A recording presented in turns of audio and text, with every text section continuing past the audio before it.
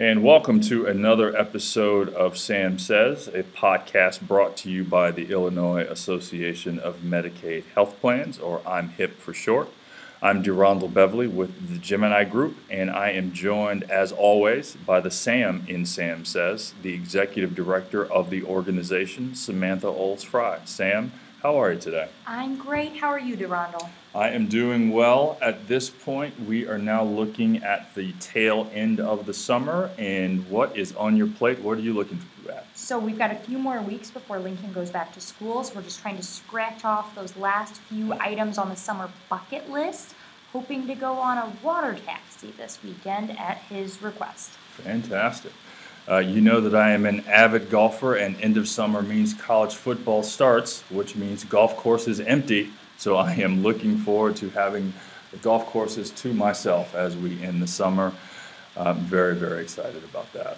We are in the midst of a multiple-part series about value-based care, and we are interviewing different folks who give different perspectives on that particular subject. And we are joined by a very special guest via conference call. We have Dr. Stephen Shia, who is the Chief Medical Officer of J&B Medical, joining us today. Dr. Shia, thank you for joining us. Thank you for having me. We appreciate you taking the time, so we will jump right into it. Give us a sense about J&B Medical and the size of the organization and perhaps the reach of the services and products that you provide. Well, J&B currently has customers in 48 states and 28 countries around the world.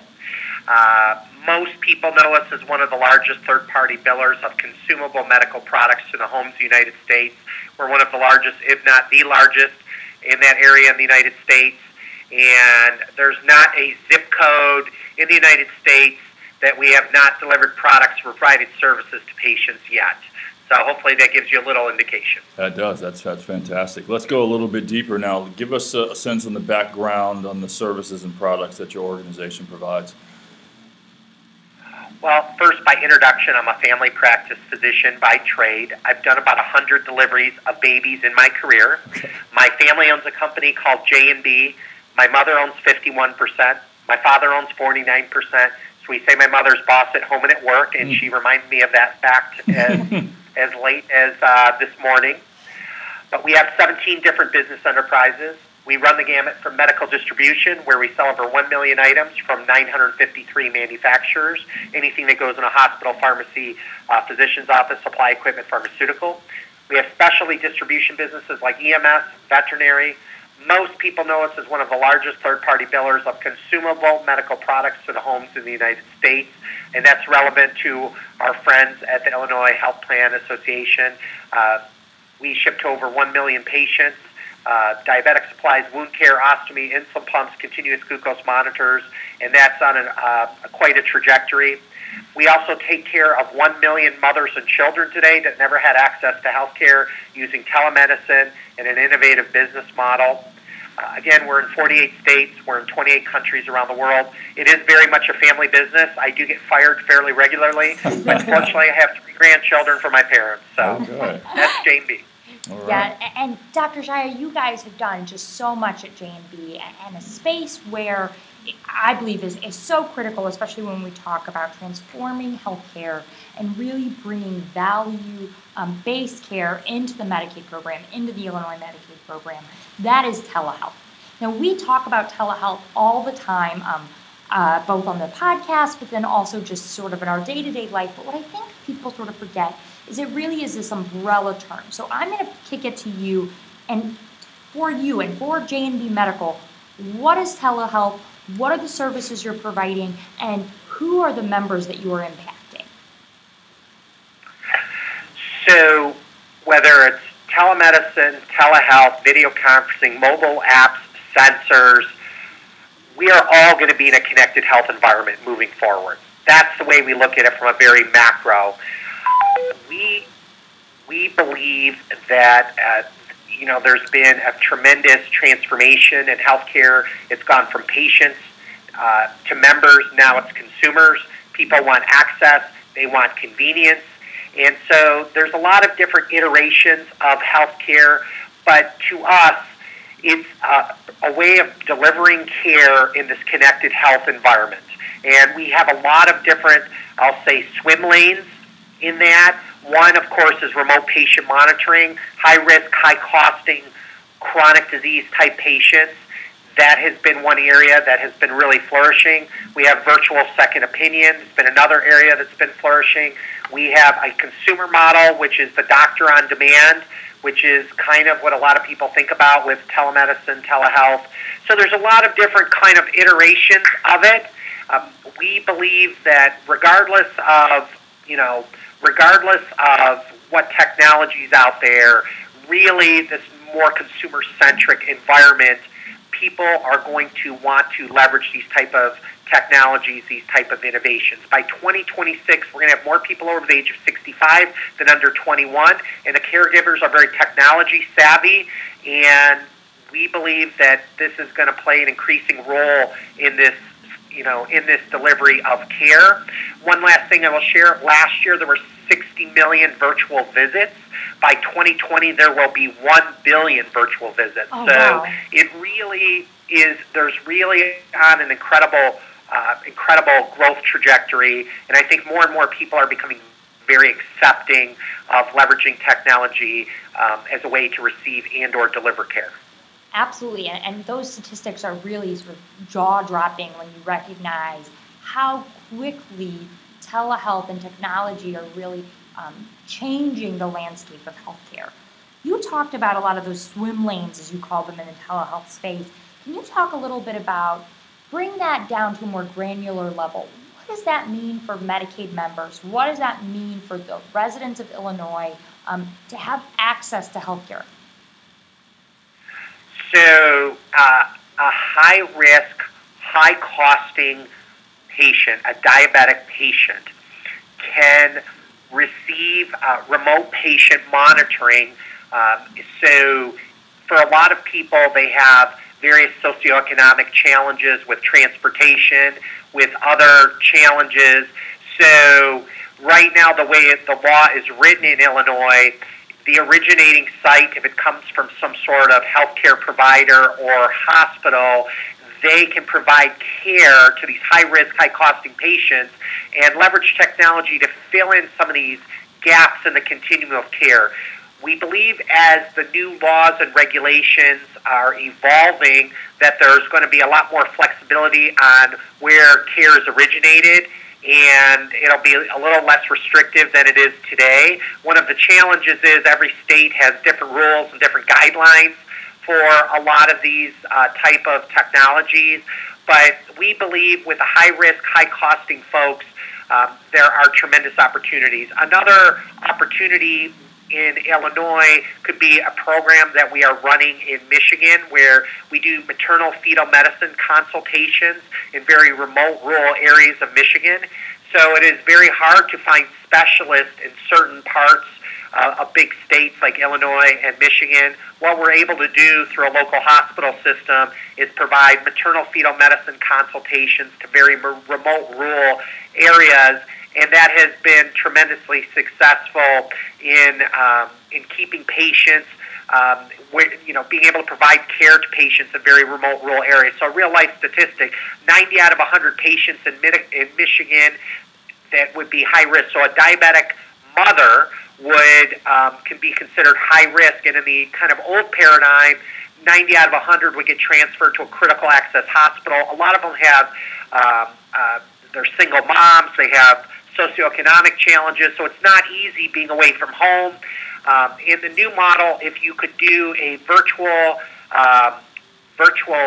second opinion maternal fetal medicine consultation, you would not have to transfer as many of those patients. In the Michigan model, under 20 out of 100 are actually having to be transferred, these kind of high-risk mothers, if they could talk to a specialist. So we see a lot of these gaps in the continuum of care.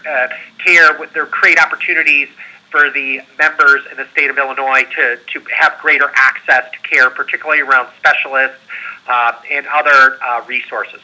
And absolutely, what I love there, and sort of what is a theme about that we've been having on this podcast, is that the goal of value-based care, the goal of leveraging technology, is to make sure that providers can meet the needs of patients, that we're taking healthcare out of sort of the four walls of the institutions that we sort of have historically thought of where healthcare occurs, and bringing it into the communities and meeting members where they are.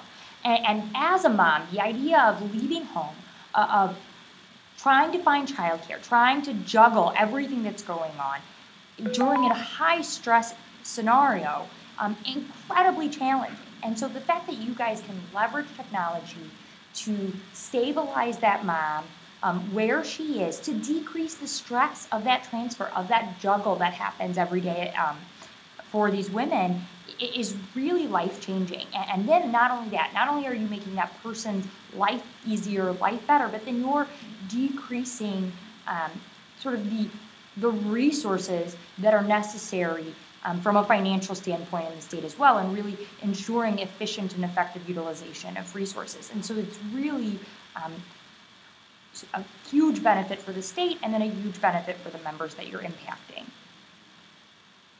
Absolutely, absolutely. Look, people have been talking about telemedicine for a long time. We really believe we're at the tipping point, and like I mentioned, the amount of virtual visits is just going to grow exponentially. More and more people are comfortable as the incentives start to align with these new technologies and these new innovations.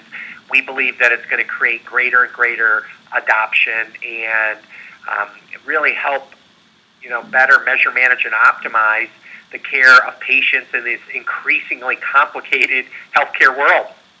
And so, and to that point, one of the things, and we appreciate you sharing your perspective and what your company's doing. Can you give us a sense of, and one of the things that Sam and I are very interested in as we talk to people about the various issues related to Medicaid, can you give us a sense on how your organization, either through your own channels or perhaps through partners, what your education and or engagement protocols or processes look like? Well, it's all about the education, right? The better educated patients are, the better that their outcomes are going to be. I think we all know that health literacy plays a big role in outcomes. So we have a lot of different examples of that. One of the best examples is we put our telemedicine solution in churches, in Watts in Los Angeles, so in Salvation Army. So 40% of the population does not see a primary care physician in 12 months. 17% of the population doesn't see any healthcare professional, but they'll go to their church, their place of worship, their place of community, and we put our telemedicine solution there. And in that model, National University, a group of nurses are providing virtual, basic care, check blood pressure, blood sugar, weight, those type of basic things, and providing education to these patients. And it is amazing how much it's been able to move the needle. And I think that's one of the biggest advantages as what we say is we digitally activate these patients. There's a lot of patients that are off the grid, and as we digitally activate these patients, it's going to provide opportunities for education. One of our monikers here at J&B is relentless positive action, and that really means continually serve the patients as servant leaders, and also help continually educate the patients, because at the end of the day, education, health literacy is going to play a big role in the ultimate outcomes of the patients, cost, quality of life, just everything across the board. Fantastic. As we wrap up, I'm going to put you on the spot. What of the different things that we've talked about so far, what is one thing that really excites you in terms of possibility or opportunity in the future of this space, and as your organization continues to grow? Well, it's not the gifted gadgets, it's not the gifted gizmos that are going to move the needle. It's the data and information along with the back-end care coordination that we believe passionately is going to move the needle. So the future of healthcare is not tech, T-E-C-H. We believe it's tech, T-E-C-C, technology-enabled care coordination. So the more we educate the patients, the more that the key stakeholders have access to the relevant data, the more we believe that we can move the needle. And it's never been more exciting to be in healthcare. And we truly believe those folks that really embrace this kind of tsunami that's coming in, are really the ones that are going to really succeed. And so we want to ride the wave, so to speak. Fantastic. Before we let you go, anything coming up at J&B Medical in terms of events or products or projects that our listeners or partners should be aware of? We believe our project that we're running in Pakistan, we believe that we can take care of over 100 million patients globally. By 2021, there'll be over 7 billion people connected via global Wi-Fi, and we think that that's going to create tremendous opportunities to provide access to care. Healthcare is a right. It's not a privilege. And as our world is getting more and more connected, we truly believe that it's going to provide us many, many opportunities to provide care globally. And look, we've done more to move the needle. We've done more to build bridges, providing people a little dignity, a little hope than anything you can possibly imagine. So it's truly an honor to be on this journey, and it's something we're really excited about, and hopefully we can make a difference. All right, fantastic. We're going to leave it there. We have been joined today in the I'm Hip Studios with Dr. Stephen Shia, the Chief Medical Officer of J&B Medical. Sir, we appreciate you taking the time to join us today. Many blessings. Sam, before we close, any final thoughts? Yeah, I just want to reiterate our gratefulness for Dr. Shia, for his vision, his engagement. You know, Dr. Shia has been engaged in Illinois Medicaid managed care for several years, really trying to make sure that members get what they need, the services they need in an effective and efficient manner. He really is a wonderful leader in the healthcare space, and I'm incredibly excited about his future projects. Based on what we've heard today. Thank you, Sam. Based on what we've heard today, a lot of people should be excited. So, Dr. Shia, again, thank you for your time. And as always, listeners, thank you for tuning in to another episode of Sam Says. For Sam and the team at I'm Hip, again, I'm DeRondell Beverly from the Gemini Group. If you like what you've heard, please share this on the social media networks where you can find us, Facebook, Twitter, and LinkedIn. You can also follow this podcast on Podbean. And as always, you can find us at imhip.net. We appreciate you tuning in, and we'll be back very soon. Thank you.